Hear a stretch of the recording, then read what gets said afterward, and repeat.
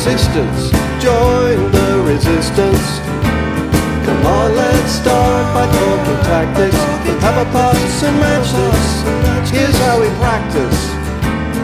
The lost art of conversation. David, Jason, Francis, Hey everybody, welcome to Pop Culture Continuum. This is John Elliott. And this is Patrick Riccardi. And this week we're doing... Top... Oh, go. No. You're supposed to do that. Damn.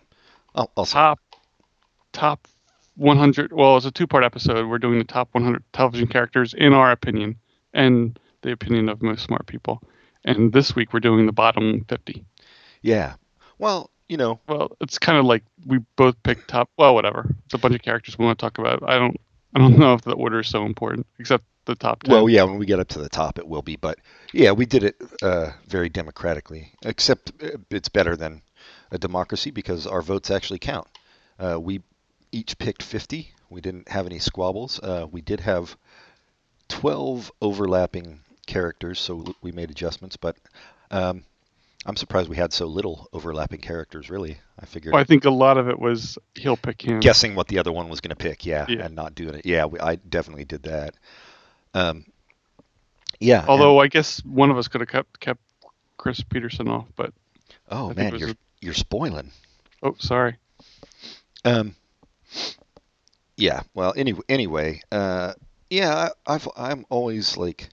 I know some people hate lists. I love lists. They speak to the anal geek in me. And, you know, like TV Guide and Entertainment Weekly always do these kind of lists. And then you realize, like, they have no authority to, like, their word is not, it's just TV characters. Like, you don't need an advanced degree to figure this shit out. Anybody can do it. So we're doing ours. Yeah. And I think it's better than theirs. Oh, it's definitely better than theirs.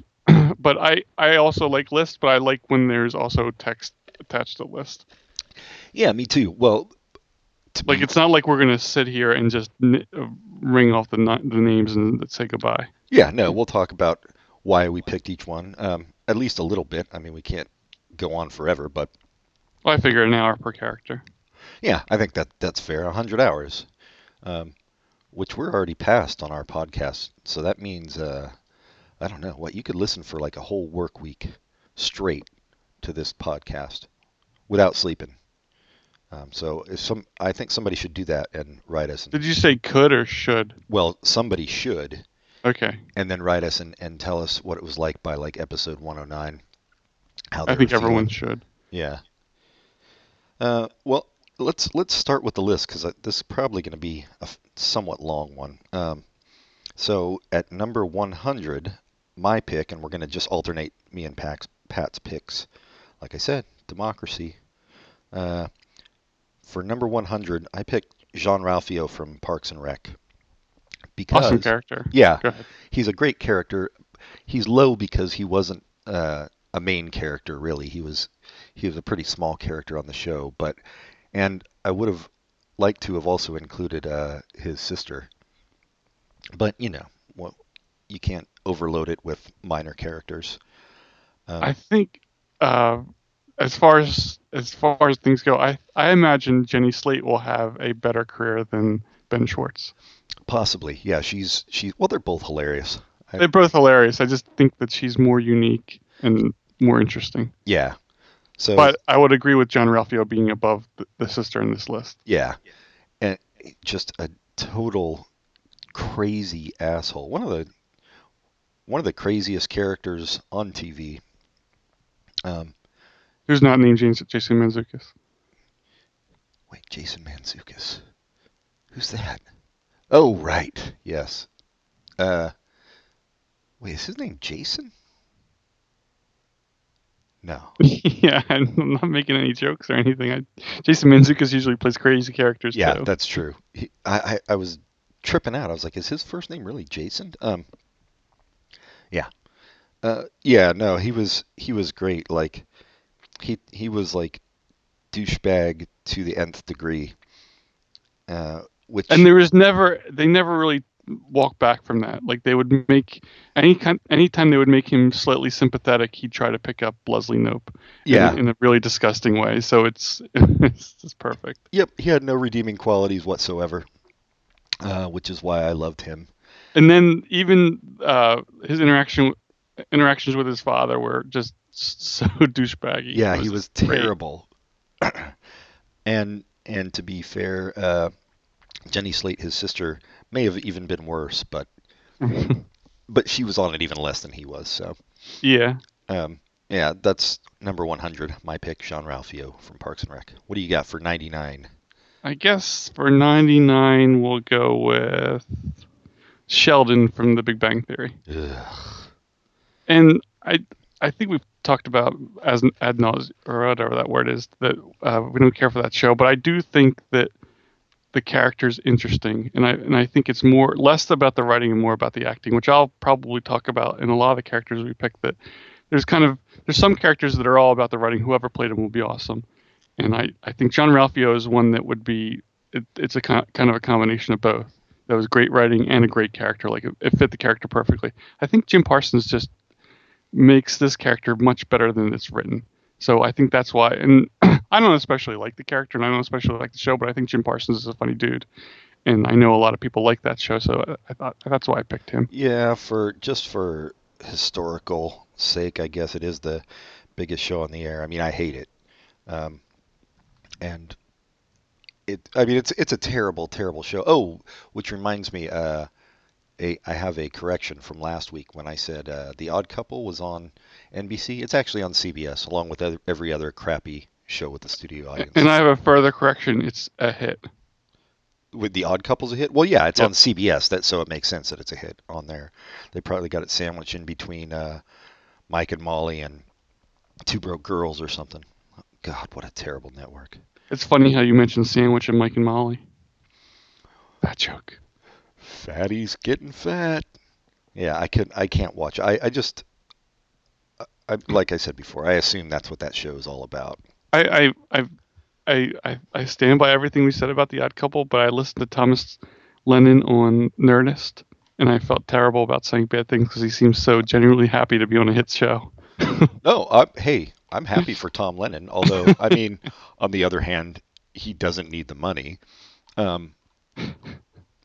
That's true. But What is that? Is this book How to Make $1 Billion in Hollywood? Yeah, Is that what it's called? yeah. I don't think it's actually called that, but something close. Yeah, he's doing all right for himself. But he has to know the show's not good. He just can't say it to the press. I think it doesn't matter. He's good. But anyway, so that's enough about Sheldon. I'm fine going on to your next. Okay, 98.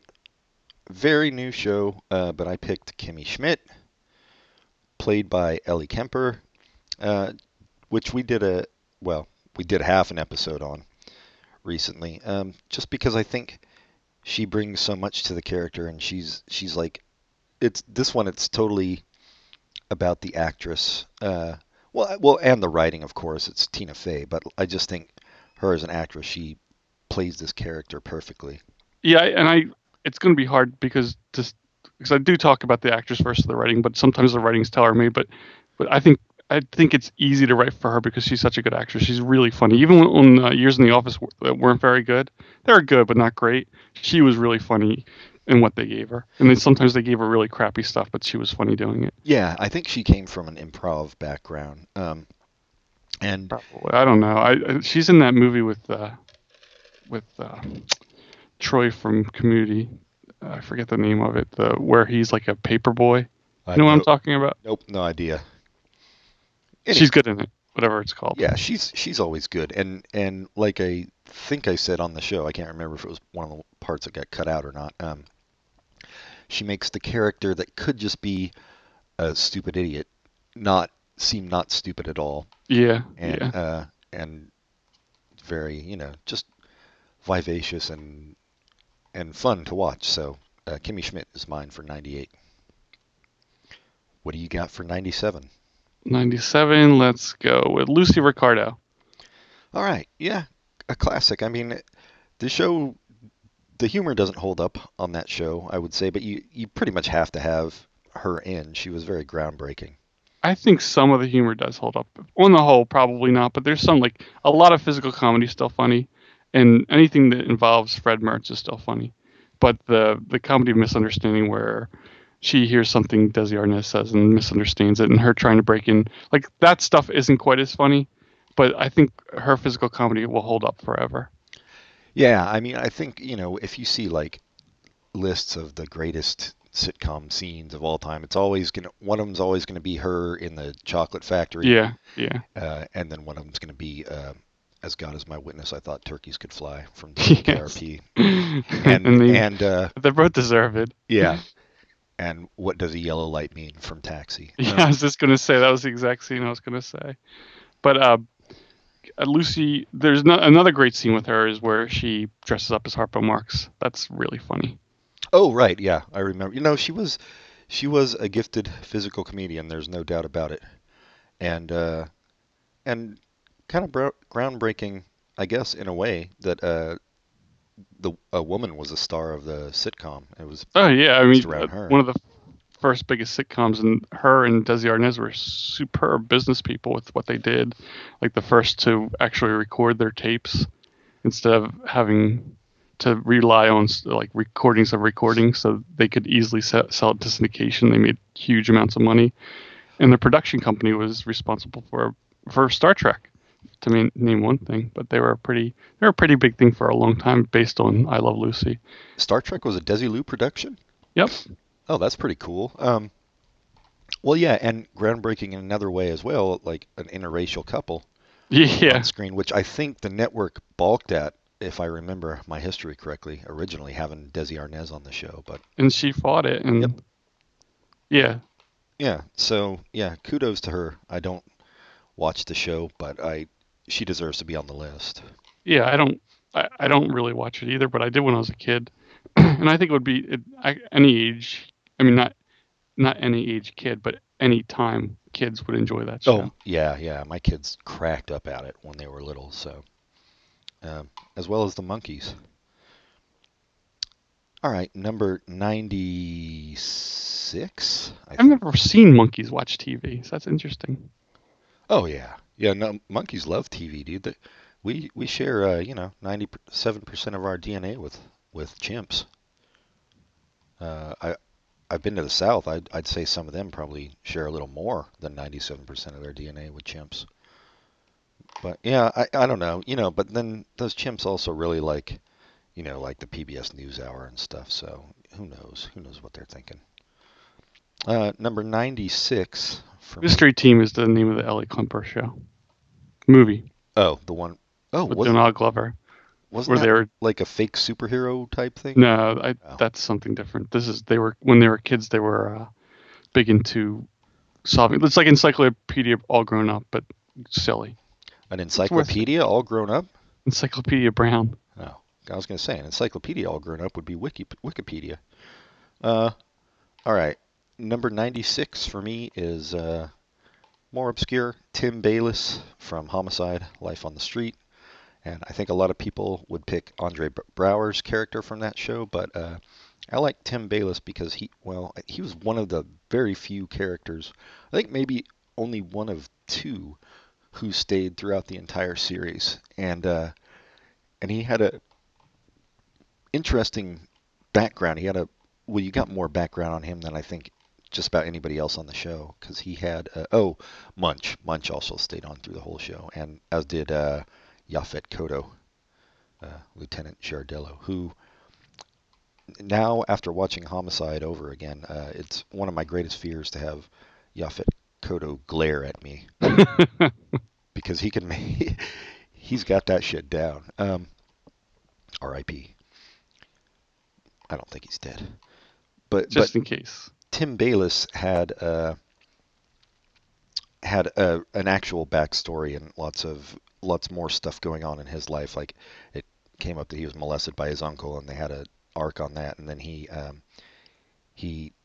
found out, or he figured out, that he was bisexual, and so all this just more interesting stuff where everybody else was just kind of a cop. I didn't know that. I mean, I've seen specific episodes of Homicide, but I haven't watched it like you have, and I didn't realize that there was so much background into the characters. Yeah, well, it was. I mean, I had before only watched it sporadically too. I think they like moved it all over the place and like put it on hiatus and stuff. It was a hard one to catch. Right, right.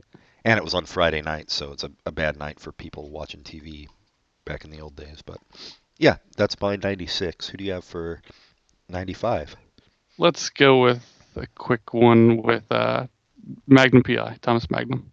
Yeah, never. I watched a show of it recently on one of those rerun channels, and it seemed surreal. It seemed very bizarre to me, but like the dialogue was just fucking out there. It's yeah, it is out there, but I still enjoyed it.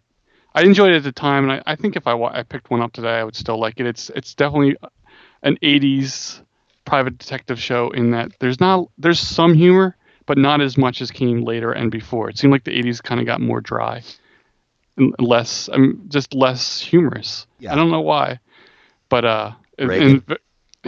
and very like with the theme of him being a Vietnam vet and fighting that. But anyway, I thought it was a good character, and I thought Tom Selleck did a great job of portraying it. This is one where I'm not sure which is which. I don't know if someone else could have done as good a job, but maybe. Yeah, he was kind of suave and at the same time kind of a schlump in some ways. Yeah. So Yeah, I think that made it work really well. And definitely it was a show that that owed a lot to Rockford Files. Yeah.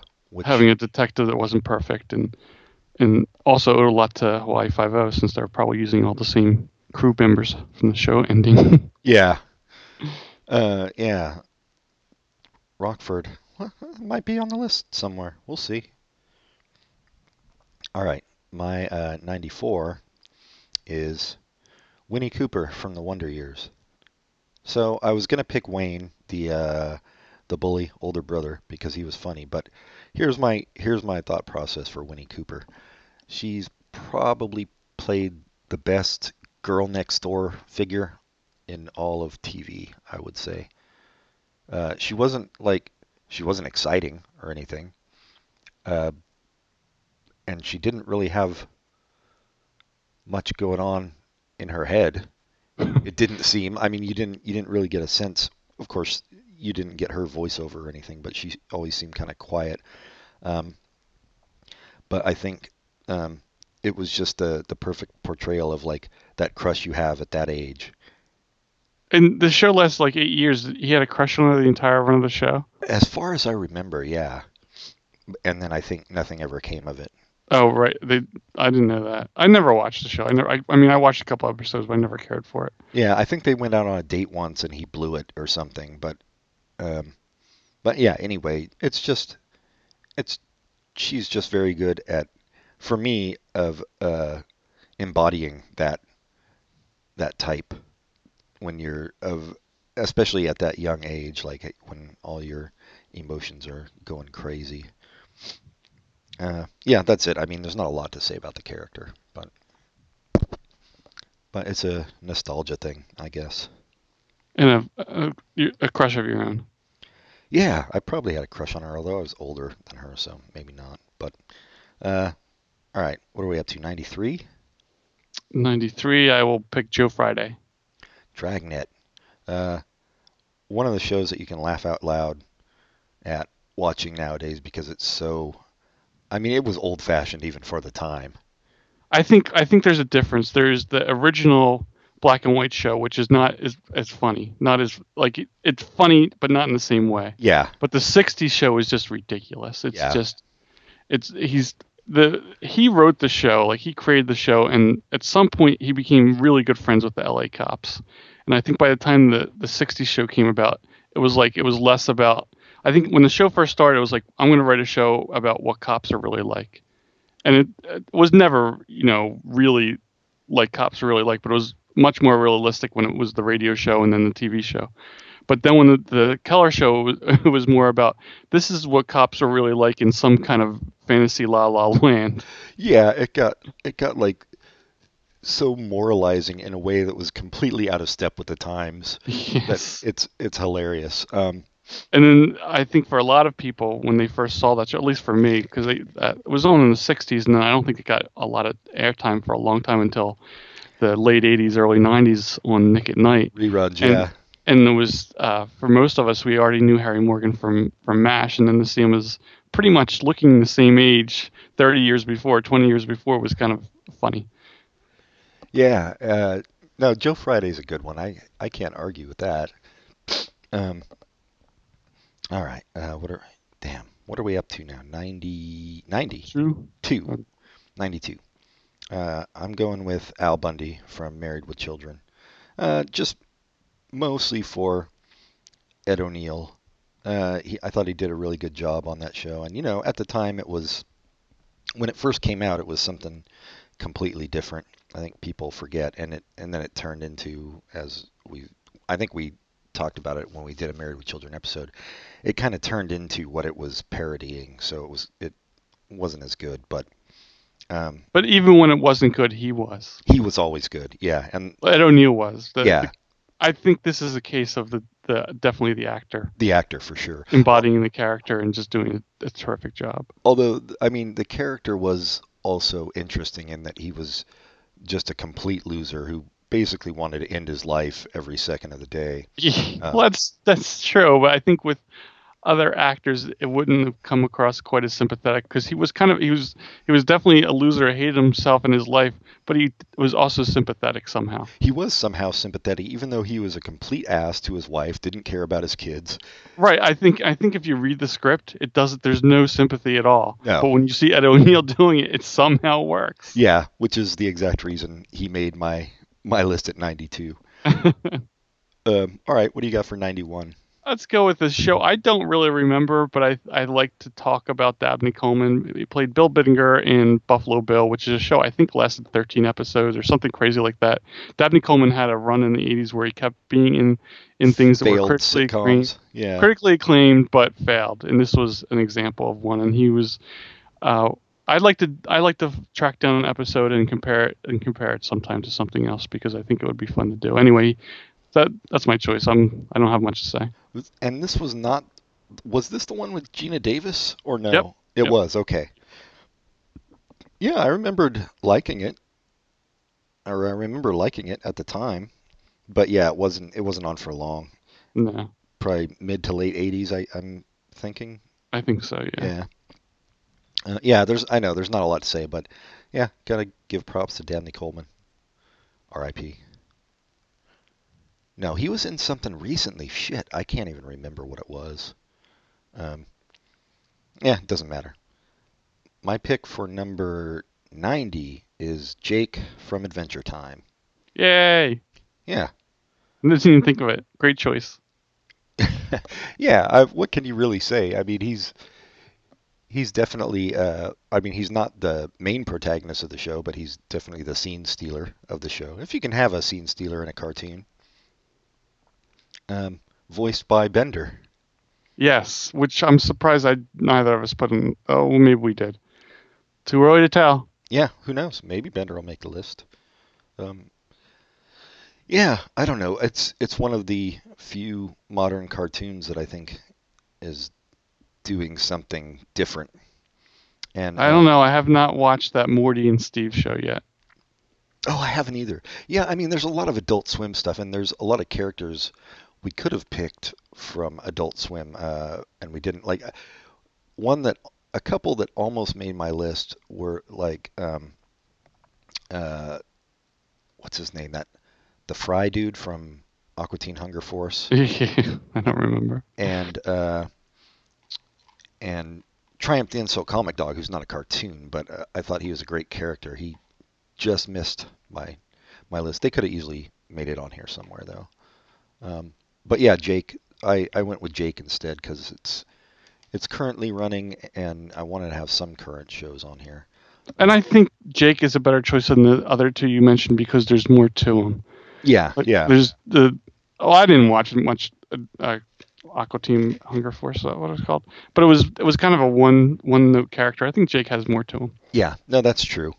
And I mean, you could say the same thing about Triumph. It's kind of a one note character. Yeah, no, Jake's funny. More, I have no problem with that, but yeah. Jake's more fully rounded.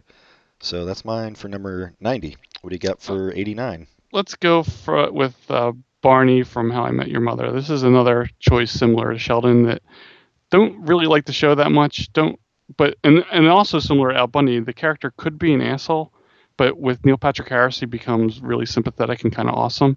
And I think they actually had to change the way the show ran, because of how good he was. The people were sympathetic to him, and then if I don't know if you watched the whole show, but the final season had a ending that pissed people off because they changed his character and then they changed it right back to where he was before, which was stupid. So yeah, that's my choice. I think Neil Patrick Harris makes almost anything good. Yeah, I am not a fan of the show, and I did not watch it through the end. I only saw it when there was nothing else on late at night. It was in reruns. But Neil Patrick Harris for sure deserves to be on here. It's too bad that his only real TV work was Doogie Howser in this, so you don't have a lot to choose from. But yeah, I'll go along with that. 88. I'm gonna go with another obscure one, Antoine Baptiste from Treme. I almost picked Bunk from The Wire, but this is the same actor, Wendell Pierce, and Treme should get some love because I don't think anybody really watched it. And Wendell Pierce is a great actor, and he did a lot for New Orleans while he was there. He opened some healthy supermarkets in like economically disadvantaged areas and stuff while he was That's there. nice. Yeah, so he really like got into the town, and he did you probably haven't seen Treme, but he did a great job with this role. He was a trumpet player, kind of always down on his luck, just getting gigs wherever he could, but he he could be a jerk, but he had heart too. So yeah, just basically to get Wendell Pierce on here. Yeah, I've seen him in other things. He's enjoyable. He's just an enjoyable guy to watch. Yeah, he seems really cool. All right, and what are we up to? 87. Yeah. Let's go with Cesar Romero's Joker. Yeah. From the 66 Batman show with Adam West and Burt Ward. Fun, campy show. When I was a kid, I didn't know I didn't know about the big joke. Funny. Yeah. And then I think it was like I watched it when I was 6 or 7 and loved it and watched it every day and couldn't, there's the cliffhangers and I couldn't wait to see what happened. And years went by where I hadn't seen it. And then the new Batman movie came out and I was like, oh, I remember the original Batman show. I should watch that to get ready for the Batman movie. And then I saw, there was a lot of funny things going on there I didn't pick up on. But one of the most ridiculous things about the show is Cesar Romero played the Joker, which was a character who wore makeup and green hair, but he refused to shave his mustache, and you could see the mustache through the white makeup, which is always funny. Yeah, and it's everybody's over the top on that show. Yes. But he's especially over the top, which you would hope from somebody playing the Joker. Yeah, and his look is a perfect look for that version of the Joker. Yeah, that's how that's how I picture the Joker still. I know a lot of people probably picture Heath Ledger or Jack Nicholson, but yeah, that's my Joker. That was the first Joker I ever saw. So, all right, are we on 86? I think, and I've got Frank Costanza from Seinfeld, just because I feel like Jerry Stiller is an unsung hero of comedy. Actually, he's probably not unsung, but even on that the dumb show King of Queens, he would always crack me up. He's just one of those people, like, every time he opens his mouth, I laugh. I think the thing about King of Queens is basically a sequel to Frank Costanza. It was almost the same character. Well, yeah, I think that's just him. I think he's just a shouty. I mean, he's so good at doing that shouty, crazy old man thing. Yeah. Well, and this is a case. No, it's not. I'm sorry. Never mind. I was going to say this is a case where we can actually compare the writing to the actor, but no, that's Jerry's father that they changed midstream. Well, oh yeah. No, yeah, they didn't change George's father. I don't think George's parents even came on until later in the series. So. Right, and once they came, it was Ben Stiller, or not? Yeah, it was Ben Stiller in the time travel role. That might have worked. I mean, that would have made the show a little more surreal than it already was.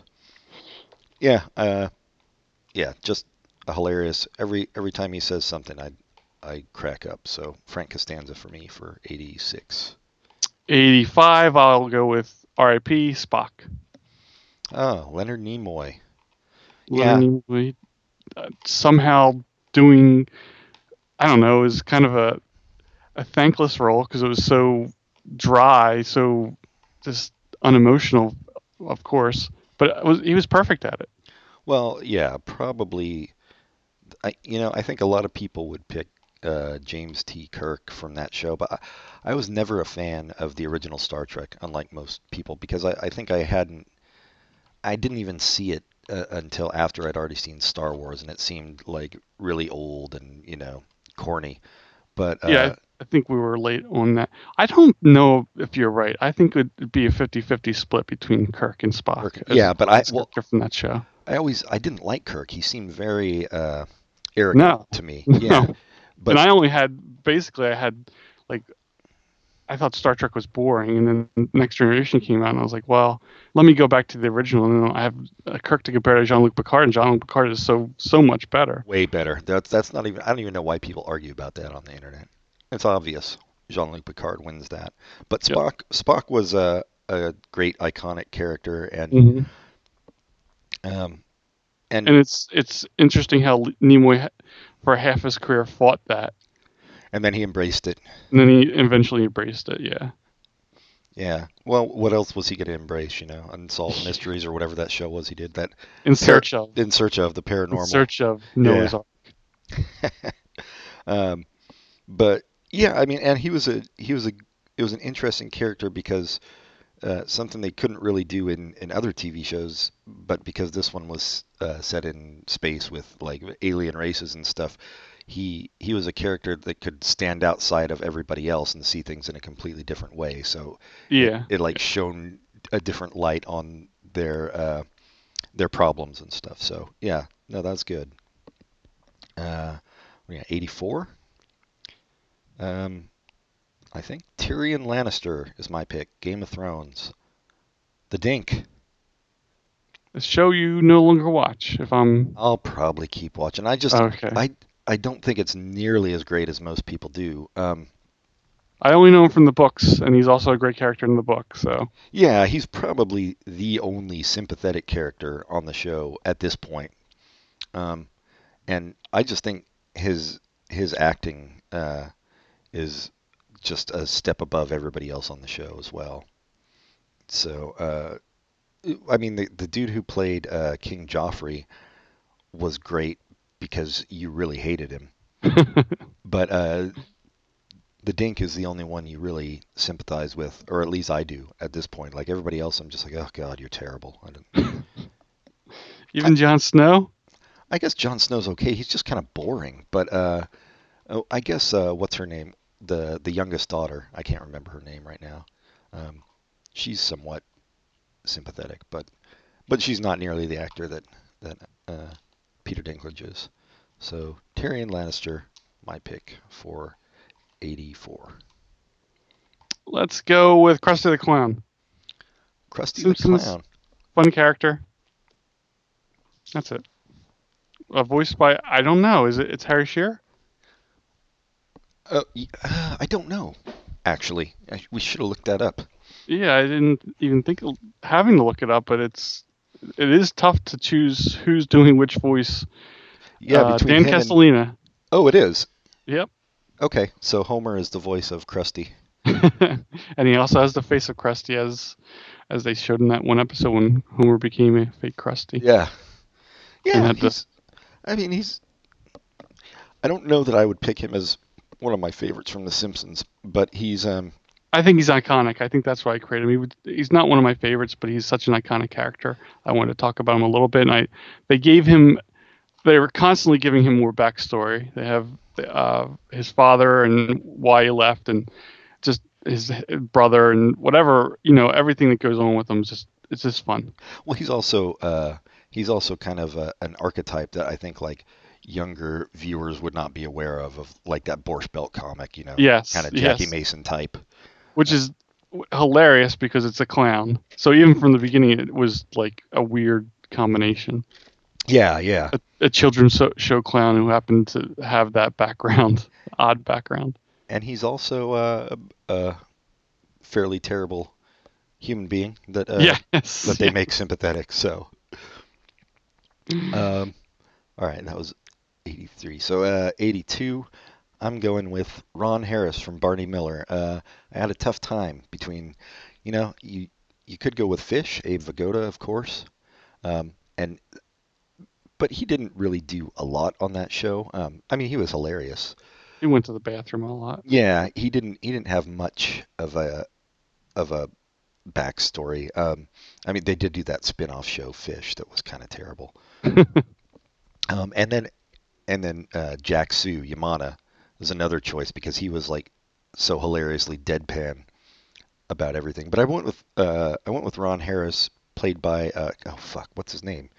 Ron Glass? Ron Glass, yeah, because he was he was like both suave and street smart at the same time, and he always had like a good comeback for everybody. He was very quick on his feet, and I just really loved the character, like the way he calls everybody baby, and and he was like more fully fleshed out than the other two choices from Barney Miller, I think. So, um, and Barney Miller had to be represented on this list, I feel like. That's fair. I didn't think of any Barney Millers, but I think any of those choices, even Barney Miller himself, would have been a fine choice in my mind. Yeah, and Dietrich too, Yeah, who was great. Yeah. just don't pick Wojo No, yeah, he's the sad sack of the bunch. or that guy who always wanted to be detective, Levitt. Oh, Levitt. Yeah, no. Ugh. Well, I mean, they're all great actors. I was at in the bathroom. Oh, go ahead. No, go ahead. In the bathroom at the train station. This is going back to calling everybody baby, and I guess the guy was cleaning up, and he accidentally shot the can into my stall, and then called over. Sorry about that can, buddy. And I really wanted to say, "That's all right, baby." You should have, man. I just said that's all right, but I really wanted to say, "That's all right, baby." Missed opportunity. All right, what do we got for 91? Pee Wee Herman, Of course, iconic character. great character, and the dude. It's a shame the dude kind of became the character because no one knew him as anything else, and now the show's coming back to Netflix. But Yeah. it's fun.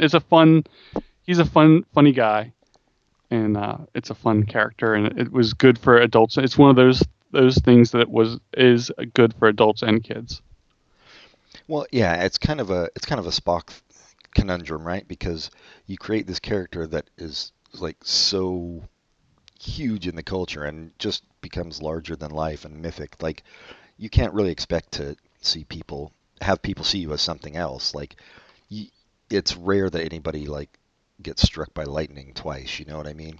Yeah. So you can do all you want, but you should feel lucky that you got that big character that everybody remembers. Yeah, no, good for kids and adults, which there's always been too little of in children's programming. Uh, But when they hit pretty big. So, yeah, no, definitely. I'll have one of those. well, you already have had one of those. Yeah, that's true. I'll have one that places much higher later on. But yeah, that was a good pick. Um, oh, we up to 80? Is that Yep. right? Okay. Yep. My pick for 80 is Lisa Miller from News Radio. And Aw. of all, well, it's another, it's kind of a crushy thing too there, but also I feel like we've talked about before, and so I almost picked goddamn, what is Jason Bateman's character on Arrested Development? He's I know, my God. I can't remember. Michael Yeah, Michael Bluth. Bluth. But I went with Lisa Miller instead because I wanted to put somebody on who is the one sane man, in a sea of crazy, because I feel like that's always a very thankless role. Uh-huh.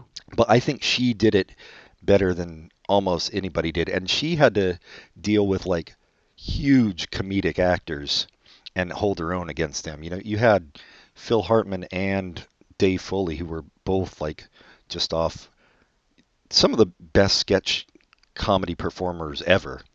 Yeah, yeah. And then you had like Andy Dick and Joe Rogan, who were both comedians, and she held her own, and she was not a comedian in any way, but She's she, awesome. yeah, she did a great job on the show. So And I mean, some episodes she would not be the one scene man, no, which she, is that's the thing. She had her little periods of craziness. which is what makes shows like News Radio and Arrested Development great. That the one scene man isn't necessarily always the scene. Right. I know she went crazy trying to. She wanted to retake her SAT and get a better score, um, which totally fit with her character. Yeah. So I wanted to give props to her, and just to Maura Tierney overall for her body of work. But I think she did a really good job on that show, and is underappreciated probably. All right. What do you got for 89? Let's go to let's stay with sitcoms and go to Kramer. Kramer. Yeah, I didn't pick Kramer. I picked a couple from Seinfeld, but I know Kramer was the most iconic because there was that period where every time he opened the door, the audience would applaud. Um, but yeah, not my pick. But go ahead and explain it. I think you've summed it up. He's a funny character. He's iconic, and The last great physical comedian on TV, maybe. uh, is that true? I don't know. I'm like we were trying to think of somebody to replace Jack Tripper last episode, and I couldn't think Yeah, of it's any. not. They're not really using physical comedy on television right now. Yeah, Oddly. I mean Chevy Chase did a little bit on Community, but he's also very old school. Yeah, yeah, yeah, it's weird. I've never even put that together. Somebody has to come back to bring it back because it's a good go-to. Anyway, yeah, he's a great physical comedian. It's a guy who I think we talk, I think the actor took over the role and he was funnier than the role. Yes, I agree. I mean, you listen to his line readings, and you're like, I would never in a million years think to say it that way. Yeah, and it's usually his choice is perfect. So yeah, I think that's why I'm having fun with this list, thinking about which is which. And this is definitely a choice. And I'm not saying Seinfeld's a badly written show because I think it's hilarious, but I think he makes it better. And Yeah. I think he might be. I think if he weren't on the show wouldn't have been a hit. And I'm not saying he's my favorite character because I don't think he is, but I think without him specifically, I think he's probably the biggest factor. The reason that it kept getting picked. Yeah, you're probably right. Not that maybe it would have been a critical hit without him. I don't know, but with him, it was definitely a popular hit. So yeah. All right. Yeah, no, that's fair. I couldn't argue with it. Number 88 for me is Benjamin Linus from Lost. And this is definitely one that I say is the actor. And Well, no, totally. I forget the guy's name, which is too bad. Yeah, he's on your favorite show. Right, I was going to say I almost put him on from Person of Interest because he's just as good an actor in that show. I don't know if he's ever won an Emmy, but he deserves it for both shows. I know. I think he might have for Lost. Yeah, just totally about the actor, and so good at playing creepy and secretive and like evil, but still somehow human. Um, Michael Emerson's the actor's name. Michael Emerson. Yeah. Married to Carrie Preston. Don't know who that is. I thought John Travolta was married to her. It's Kelly, sister. Carrie Preston from American Idol. Yeah, Benjamin Linus from Lost. Not a lot to say. I think anybody who was a fan of Lost would probably pick him as their favorite character. And he didn't even come on till, I don't know if it was into season 2 or season 3. So, yeah, there you go. I will. Let's 87? see. Let's go with good old Jessica Fletcher. Yeah, that's a weird choice to me. I watched one of those the other day on a rerun channel too, and I was like, wow, this is really hokey. Yeah, but it's just. I think people are going to be making jokes about that character forever. About if Jessica Fletcher's in the room, you're going to die. Yeah. And I think Angela Lansbury, it is a hokey show. It's a silly show. It's a whodunit with an excuse to have older actors on, and so people will watch it on a Sunday night. And I haven't watched it in a while. I always enjoyed it just for what it was, but I think she carried the role perfectly, and she was playing it like most of her career. She was playing a character that was much older than she was. Yeah. Well, yeah. I think we've talked about Manchurian Candidate before, Yeah, yeah, that's an extreme example. but But I mean, she was in her 60s on that show, but it was definitely seemed like she was supposed to be older than that. like in her 80s or something. Yeah. Yeah, Well, Angela Lansbury. How can you argue with it? I'm not going to watch the show, and I never really did. But Angela Lansbury, like Lucille Ball, deserves to be on the list, no matter what you think of the show, I guess. I think that's true for a lot. The best, especially the bottom part of my list. A lot of the shows I don't necessarily like, but the character's great, so that's why I put them on the list. Yeah, yeah. No, yeah, I agree. I've got some that I don't. Well, I kind of liked a lot of these shows. Not Married with Children or The Wonder Years I didn't love, but and Game of Thrones I don't love. But yeah, well, let's see. For my 86, I picked Lucille Bluth from Arrested Development, played by Jessica Fock. I can't remember her last name right now. Um, but she was the perfect, like, completely narcissistic, self-obsessed, terrible mother, um, who who kept one of her children, Buster, around just to feed her ego. Didn't really care about him at all, uh, or any of her children, Or anyone or except for anyone. her husband's brother for a short period, and that ended. Yes, but I think this is an example of just a combination of perfection. yeah, writing and acting. Great writing and acting.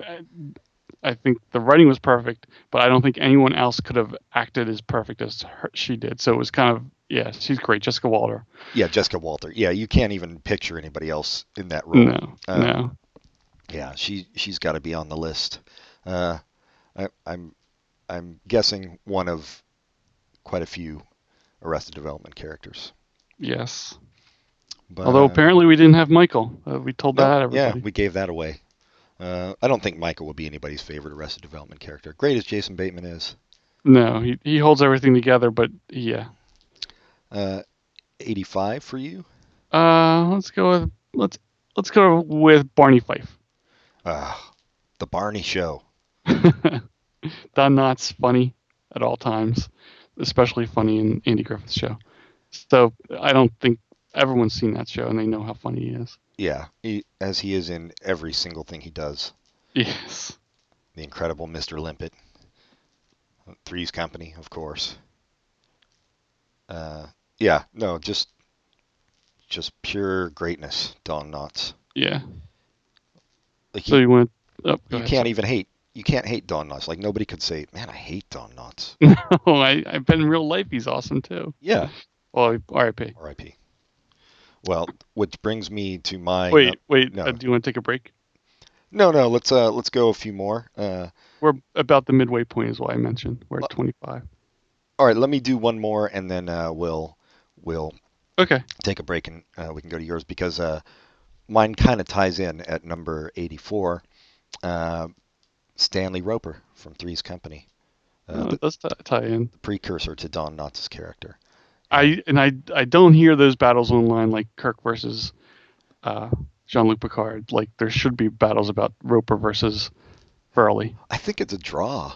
Is it? Yeah. Yeah, so that's probably why there's not battles. Like they're both great.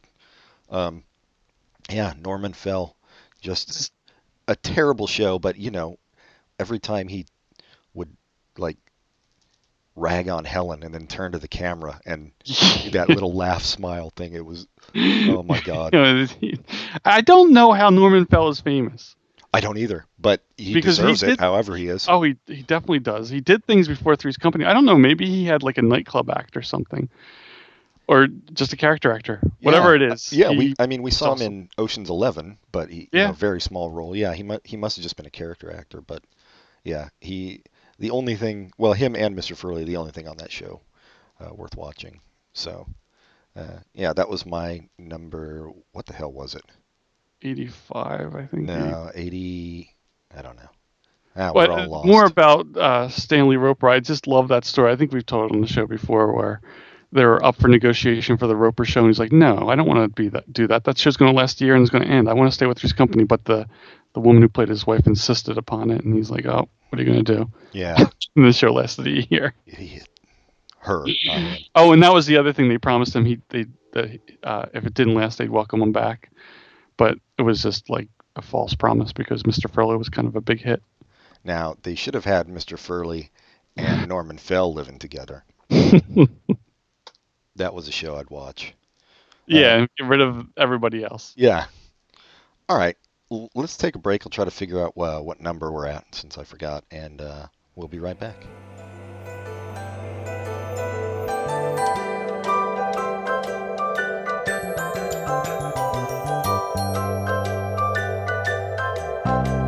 We had a comrade, a brave comrade. He could talk for whole days.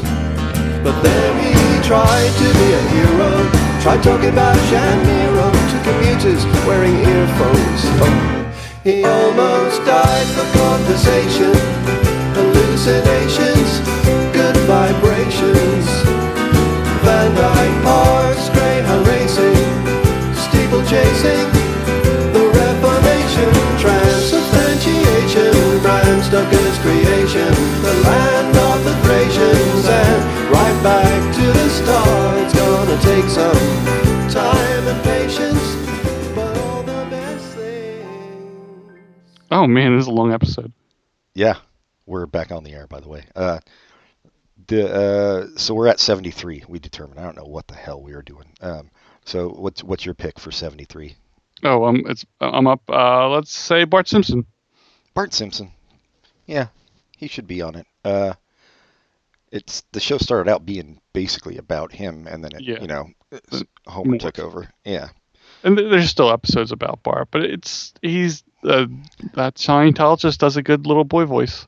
Yeah, that's a part of it, and he's well written. It's pretty funny. It's kind of a jerk kid, and you still like to see what happens. I think this is important to note for making characters for TV shows. They can be jerks and they still can be popular. Oh yeah, well, and there was like uproar when The Simpsons first came on from these conservative idiots about about he's a bad role model for kids and whatever. That was funny to watch. Are you there? Motherfucker. All right, hold on, everybody. All right, so Bart Simpson. We had technical problems, and now it is the next day. As far as they know. Did we talk about Bart Simpson? Yeah, you talked about him, and then we got cut off. Okay, so now it's your turn. It's hard to remember things from 24 hours ago. Yep. Yeah, my next pick is Roseanne Connor at 72. From Roseanne, the character was pretty groundbreaking. It was kind of a female Al Bundy, but way more sympathetic. I mean, she was a real person.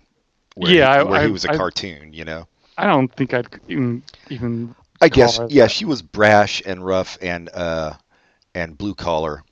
But she was real. There was she had real emotions, and it wasn't just like ironic right hatred or anything like that. It was a very, you call it blue collar, right?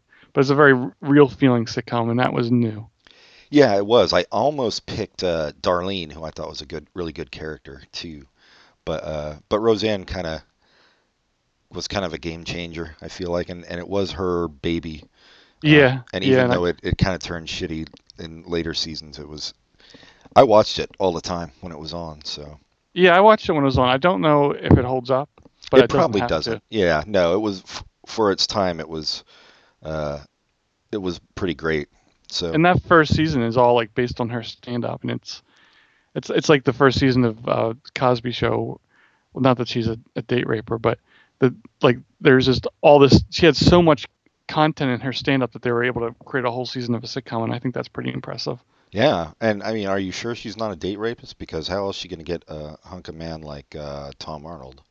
Well, there is love. I think those two kids are still together, which is pretty neat. Yeah, those kind of Hollywood romances don't usually last this long. All right, what do you got for 71? Jack McCoy, Law and Order, played by Sam Morrison. The only good Law and Order. Let's be real. Yeah. Well, I like Criminal Intent just to watch. What's his name? Chew the Scenery?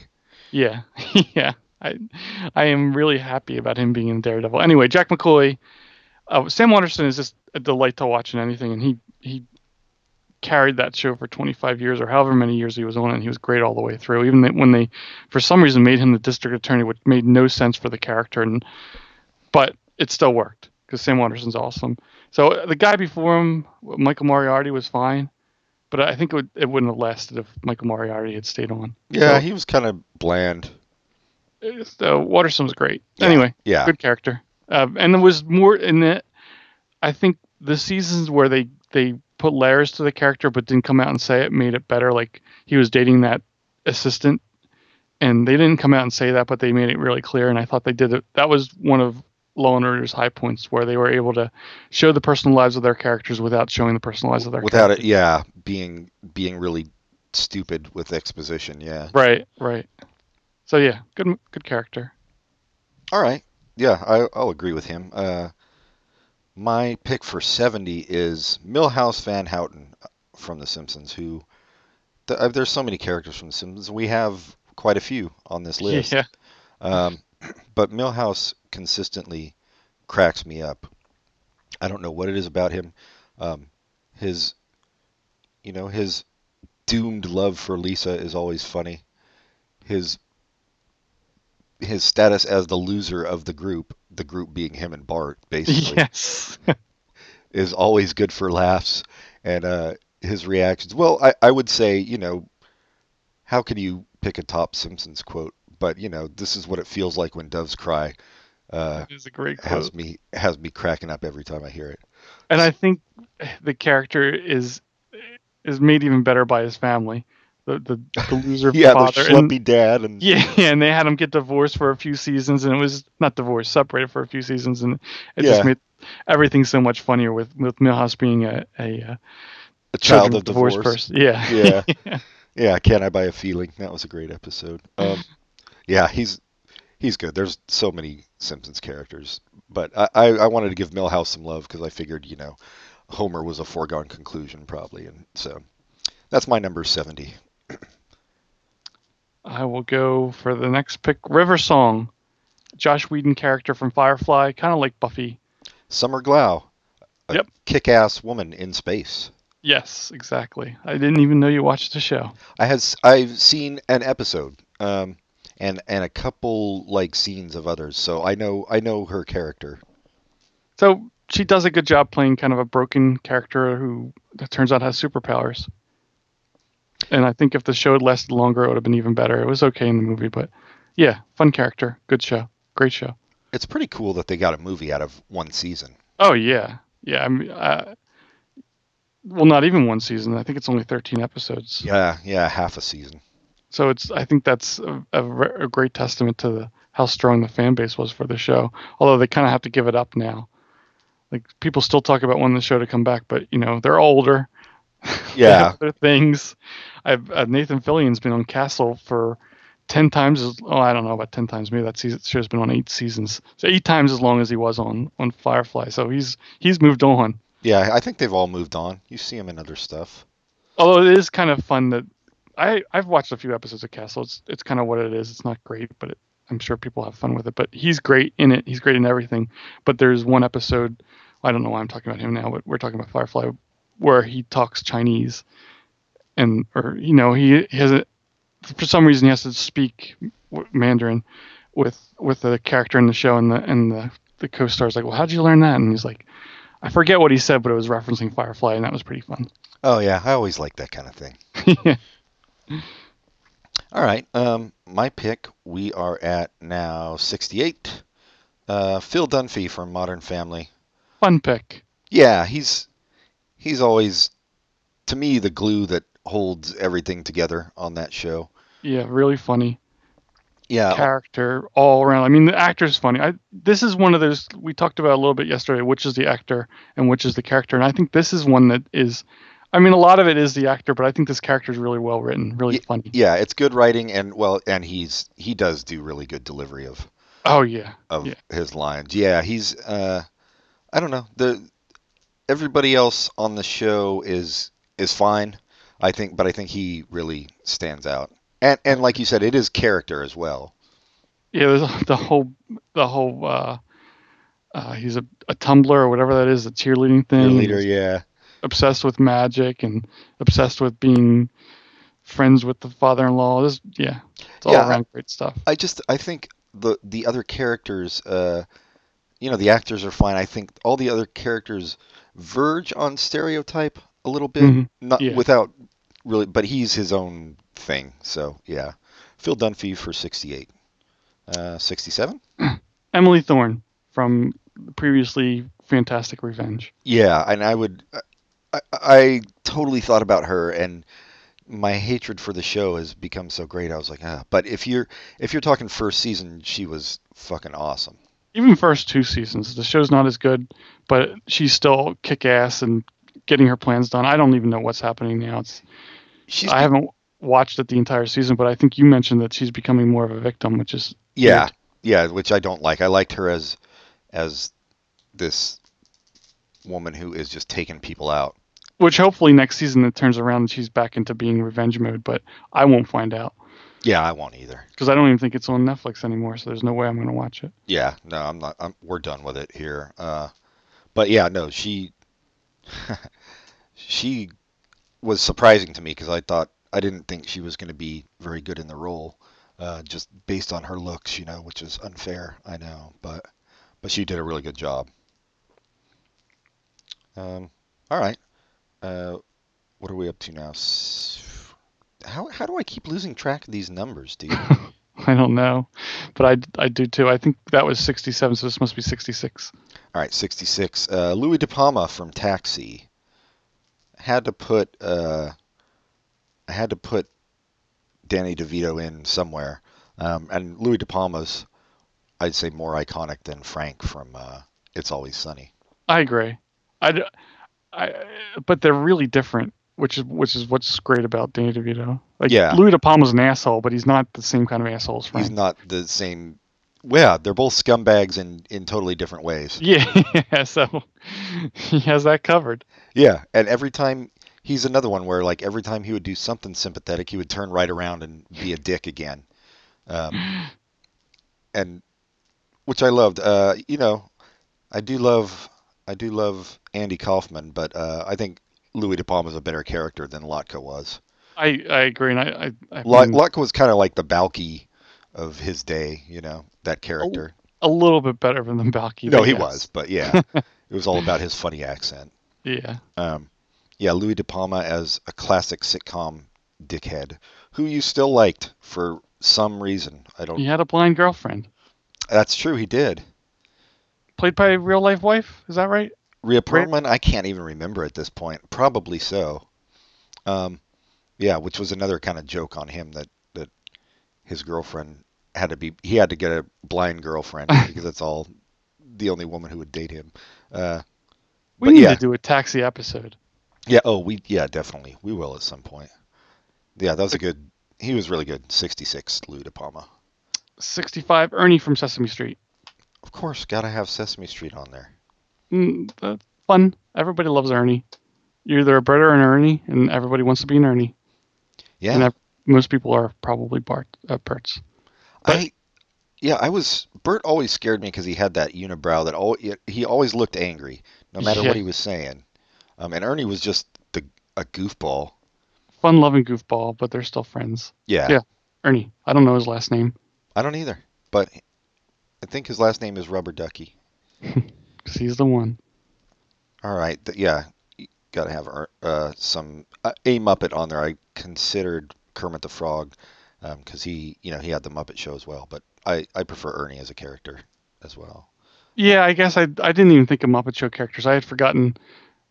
When I think of Muppets, I think of movies. I hadn't forgotten about the Muppet Show. I just hadn't. But anyway, I would think I still would have gone with Ernie. Yeah, I think so. Grover's a good choice too, and Gonzo, but Ernie's that's the picture you're taking for the yearbook. 64, I've got Dean Pelton from Community. Yay. A background character who became kind of more of a regular cast member. I mean, I guess he was never really background, but he started out having a lot fewer scenes. He would just flounce in some inane costume, and say something incredibly stupid, but then over time he grew more into a series regular, up there with the main cast, and his bizarre crush on Jeff Winger was always good for laughs, as were his inane costumes. And he's one of those characters who doesn't quite know he's gay. But he still has the crush that he realizes he has. Yeah, yeah. It's a well. It might be a Smithers situation where he's just gay for Jeff Winger. It could be, yeah. But Jim Rash does an excellent job. Yes. With Dean Pelton. That's another one. Like, I can't picture anybody else doing that. No, and I think maybe they had when they wrote the character, they had a couple jokes, and he made the joke so good they had to write more for him. Yeah, that's how it seems to me. Yeah, nothing much else to say. He's just great. All right. Let's go with Ralph Cramden's friend, Ed Norton. 63, Ed Norton. Classic. Funny. And not as, I think, much funnier than Ralph Cramden character, because Ralph Cramden just kind of screams a lot. But Ed Norton had scenes where he was just stupidly hilarious. One of the original stupid characters who could have moments of clarity. Yeah, he was. I mean, he's basically almost like a Warner Brothers cartoon character in some ways. And they did do some Looney Tunes, or at least one with I can't remember if they were mice. Oh, I kind of remember that. Yeah, that were based on the two characters. But I agree, Jackie Gleason's character was, well, I mean, basically a violent misogynist, judging from his speeches. He was never a misogynist. He was just a wife beater. Yeah, just a wife beater. I don't think he actually ever beat his wife. No, he just threatened. Yeah, it was just funny to threaten your wife back in the 50s. To the moon, Alice.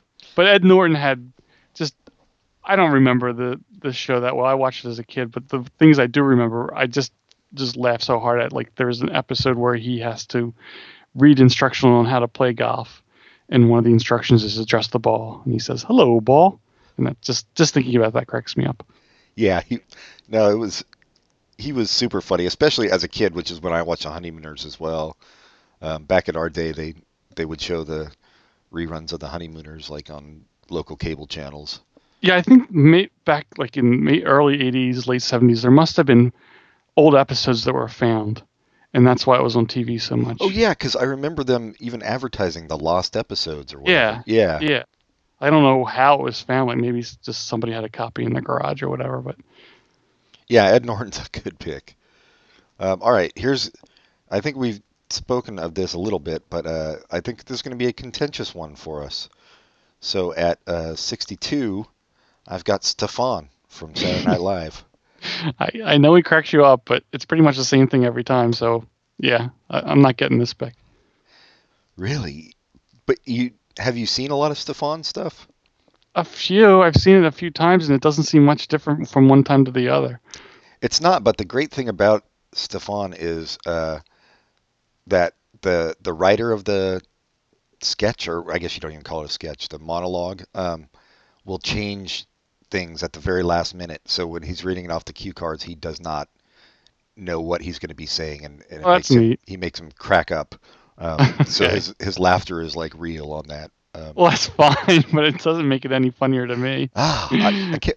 So wait, let me get this straight though. Okay. Drop Dead Fred wiping boogers on Phoebe Cates' face. Hilarious. Stefan, not funny. I didn't say Stefan was immature. He might be very mature, maybe too mature for me. Okay. Yeah, well, it always made me laugh, and I figured Saturday Night Live, so many characters, I had to put somebody on there. Yeah, that's a good point. Yeah. I just picked Stefan. Yeah, okay, well, that's fine. I would put Stefan above the Samurai Butcher, or whatever that character was. Or the Killer. Yeah.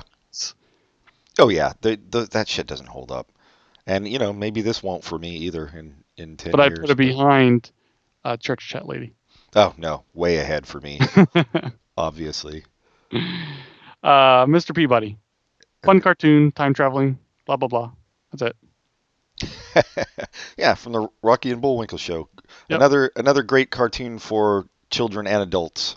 Yes, Mr. Peabody and Sherman, where every episode they travel in time to some historical event. So it's semi-educational, but not really when you watch it. It's just No, it's more funny. fun. Yeah, and I always kind of like Mr. Sherman's attitude of just like, God damn you stupid idiot, Sherman. Yes, Will you just go along with me and shut up?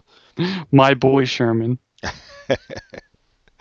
All right. Well, number 60, maybe a little low, I think, for fans of the series, but I imagine there's probably another character coming up from the show, Jimmy McNulty from The Wire.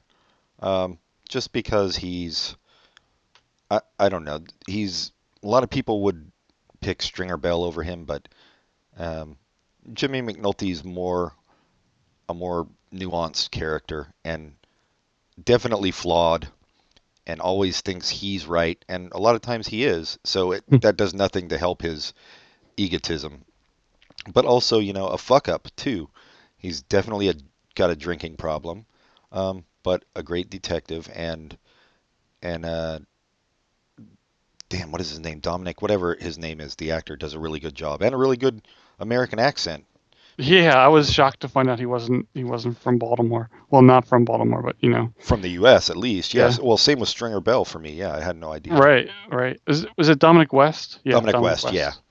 Um, So yeah. I've only seen, as mentioned numerous times, I've only seen most of the first season, and as far as that goes, he's like the star. Yeah, and that changes as it goes on.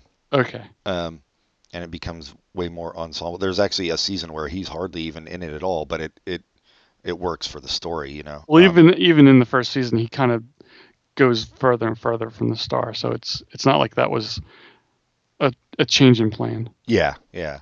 No, yeah, he's great and I don't know, could probably be higher than number 60, but that's where I put him. What do you He got was first? also in the 300. And he's also on the Showtime series The Affair Any with good? Maura Tierney, Oh, I was previously wondering. mentioned. Have you seen it? Is that any good? Yeah, it's good. Yeah, Yeah, that's good. Nice to see more attorney do good things. Josiah Bartlett, President Martin Sheen from The West Wing. number Char- 59. a character who was created just to show up now and then was so great that they had to have him be a kind of a huge part of the show. Kind of like Dean Pelton. Yeah. Well, I don't know for sure that Dean Pelton was. I know for sure that this character was not supposed to be a big part of the show. Yeah, and I have not seen it, so I have to defer to your judgment. But everybody tells me I should watch The West Wing. So Yeah, it's good. I had not watched past when Aaron Sorkin leaves at some point, and then I just stopped watching. So I don't know if it stays good, but it's his best. He hasn't had any other shows. No, I've never watched Sports Night, so I don't know if that's any good. And we know that the Saturday Night Studio Live experiment 60, was yeah, terrible. was awful. So this is the best show that I've watched of his. Of Aaron Sorkin. hmm But Yeah. yeah, and specifically Josiah Bartlett it's the Democratic president any Democrat would have wanted. It was like smart like Clinton, but not a scumbag, and not loyal. I'm trying to think of that. Just I don't know what word to think of. Honorable, an honorable Democratic president. Oh So- yeah, well I mean that's an honorable anything president's kind of a myth, but yeah. And not only honorable but intelligent. So like there's scenes where he's just off the cuffs, like quoting law and quoting Shakespeare and quoting. So just a really intelligent. Yeah, the president we all want. yeah. Well, speaking of political shows, this is somebody I considered for, and well, political is maybe stretching it a bit. For my list was going to be Jack Bauer from 24, but that last season that they just did last year or whatever made me so mad that I kicked him off the list. That's like Emily Thorne. That's too bad. Yeah. All right. What are we at? 58. I've got Elizabeth Jennings from The Americans, played by Kerry Russell, who does an excellent acting job on this. And well, everybody does a good job. I could do without the kids. Note to political TV thriller writers like The Americans and Homeland. Nobody cares about the kids, man. Oh, I'm going to disagree. I mean, I'm not up to date on the Americans, but I watched the first 2 seasons, and I thought having the kids there added an extra level of stress that makes that show better. It's true. And tension, because part of the stress, because if there wasn't any kids, they could just move someplace else so easily. But they have a whole family to protect as well as their spy job. So it's right. I don't want the kids' storylines. That's all. And there's also the added thing, which I think is interesting, is if the kids are ever going to find out what they do and how they will react. Yeah, you gotta keep watching, dude. Okay. I guess they do. We were talking about Emily Thorne on Revenge. Elizabeth Jennings is a super kick-ass woman too, and a Russian spy who you come to sympathize with. So that's a pretty tall order for any kind of actor to do, and she does it really well. And paired with the husband, whose name I forget, he's great. What? Also great. Yeah, and I was going to say he's a strong, like, kick-ass character, but he gets kind of like, I don't want to be a spy anymore, and she has to kick his ass. Yeah. No spoiler, that's like the first episode. Right. Yeah, she's great. What do you got for, what are we at, 57? 56? I don't know. Fuck. Adama. William Bill Adama from Battlestar Galactica, the current version, or Edward the most James recent Olmos. version. Yeah, not the Lorne Green version. Just, carries that show really well. He's the person in charge of all the ships, and Edward James Olmos just, I don't know. I have not seen much of the show, but yeah, he's like kind of has the quiet dignity of a Jean-Luc Picard. Yeah, I was going to say gravitas. Yeah. But yeah, so great character. All right. Let me see. So I think now we're at 56. My pick is Captain Raymond Holt from Brooklyn Nine-Nine. Excellent choice. Yeah, I could have, like I said earlier, I could have picked his character from Homicide, but actually ended up liking Bayless better. But here, Andre Braugher is just so perfect. And this is a case where I think they must have known he's going to play the character, so I don't know which is better, the writing. Yeah, they had to have written actor, it for him. But they're both perfect. Yeah. It's really well written character, and he carries it super well. I think we're past the point where we're picking people where it's like this guy's doing more with lines than they deserve. Right. Yeah. No. This is incredible all around. And honestly, just like with Parks and Rec, I could have picked just about anybody in the cast from Brooklyn Nine-Nine. Yeah. There's no weak points. Yeah.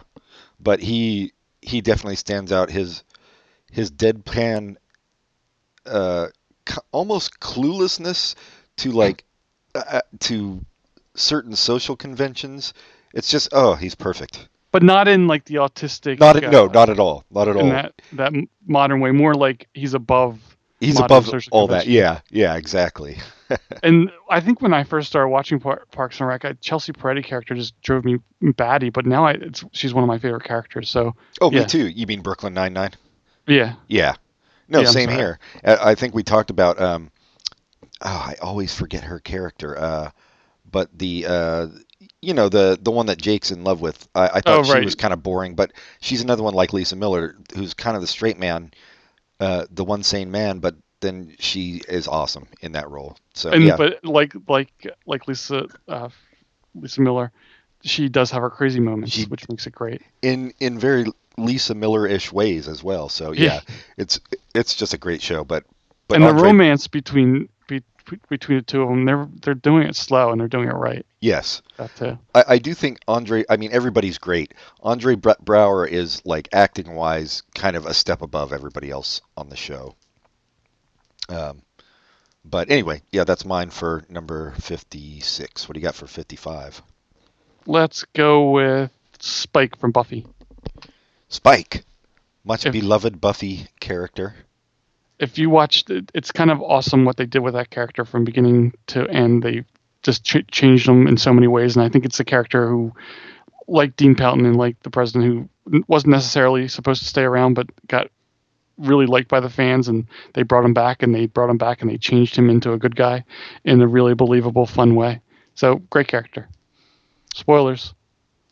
All right. We are now at, man, why the fuck? 54. 54. All right. Joe Bluth, Arrested Development. What can you say? I think it, Come on. come on! It made Will Arnett a star, for sure, and rightly so. Another total narcissistic dick, but different from like Louis De Palma or some of the others we've talked about. More like a 10-year-old narcissist in a Yes, 35-year-old exactly. body. Yeah, no, that's a perfect description. Did you ever notice his brief appearance on The Sopranos? I'm sure I probably didn't even know who he was then. Yeah, it was like the season. There's an episode where there's a lamp in Tony Soprano's basement, and there's FBI agents. He's the FBI agent. Oh shit! Yeah, I know the storyline. Oh, that's pretty awesome. Yeah, iconic character. What do you need to say about him?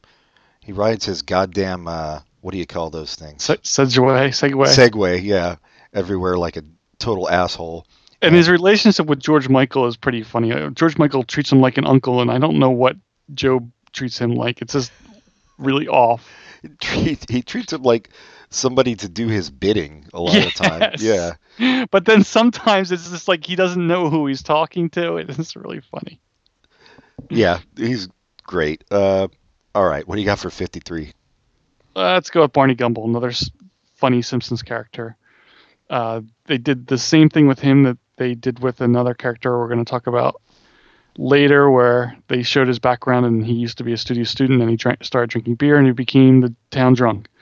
And it's really funny, and he's had some definitely, like a lot of Simpsons characters, definite moments that everybody remembers. I think a lot of people remember him from the maligned by Matt Groening but liked by everybody else episode where the critic comes to town and Barney Gumble makes a movie. Oh yeah, Don't Cry for Me, I'm Already Dead. Yeah.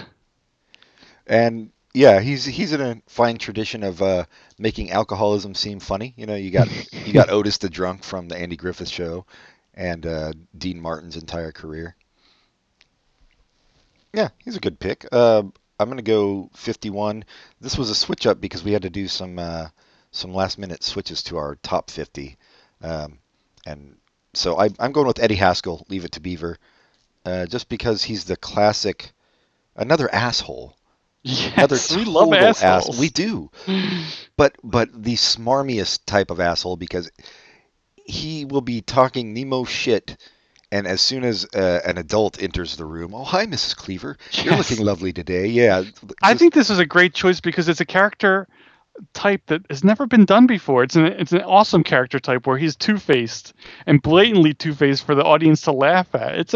I think it should be done more often. Yeah, well, and even everybody around him knows he's two-faced too. Yes. And yet they remain friends with him for some reason. I just remember an episode where this Mexican family moved in across the street from the Cleavers, and Eddie Haskell was taking Spanish, and like Beaver was friends with the kid even though they couldn't really speak to each other. And Eddie told him gave him a Spanish phrase to say to the kid, and the phrase was, "You have the face of a pig." So yeah, he's a good 51. Or no, wait.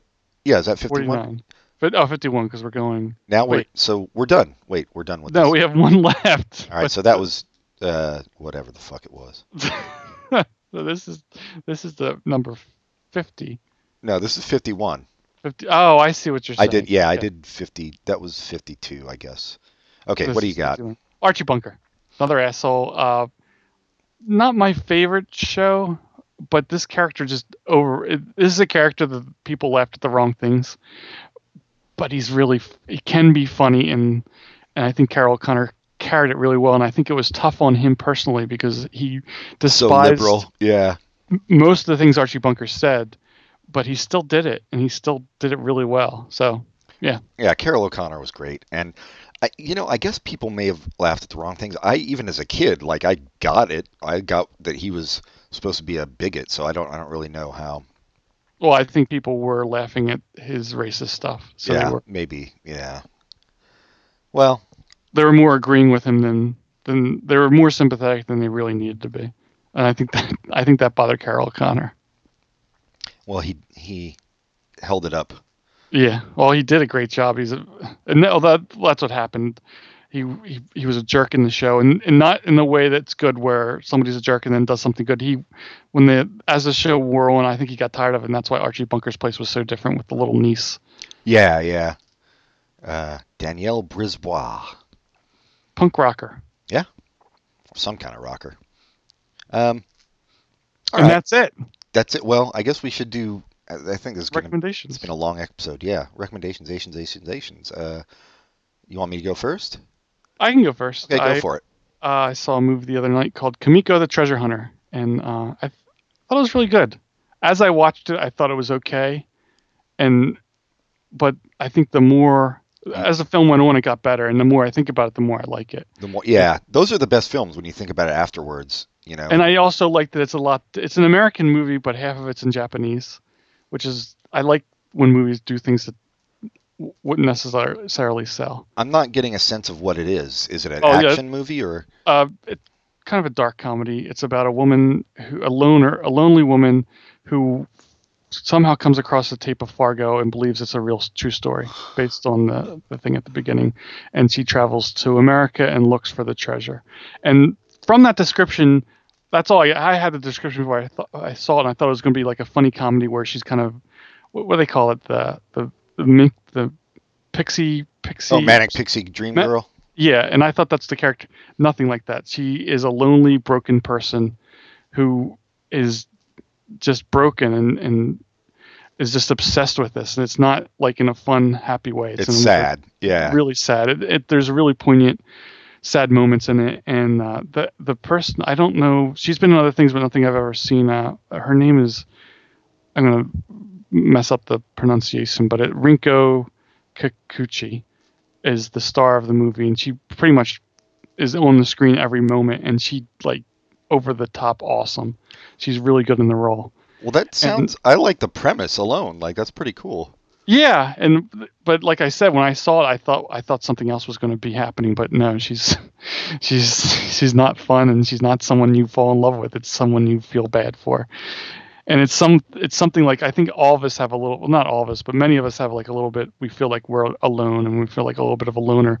So it kind of is heartbreaking in that way. It's like, is that what I'm like? But yeah. Anyway, good movie. Kimiko the Treasure Hunter.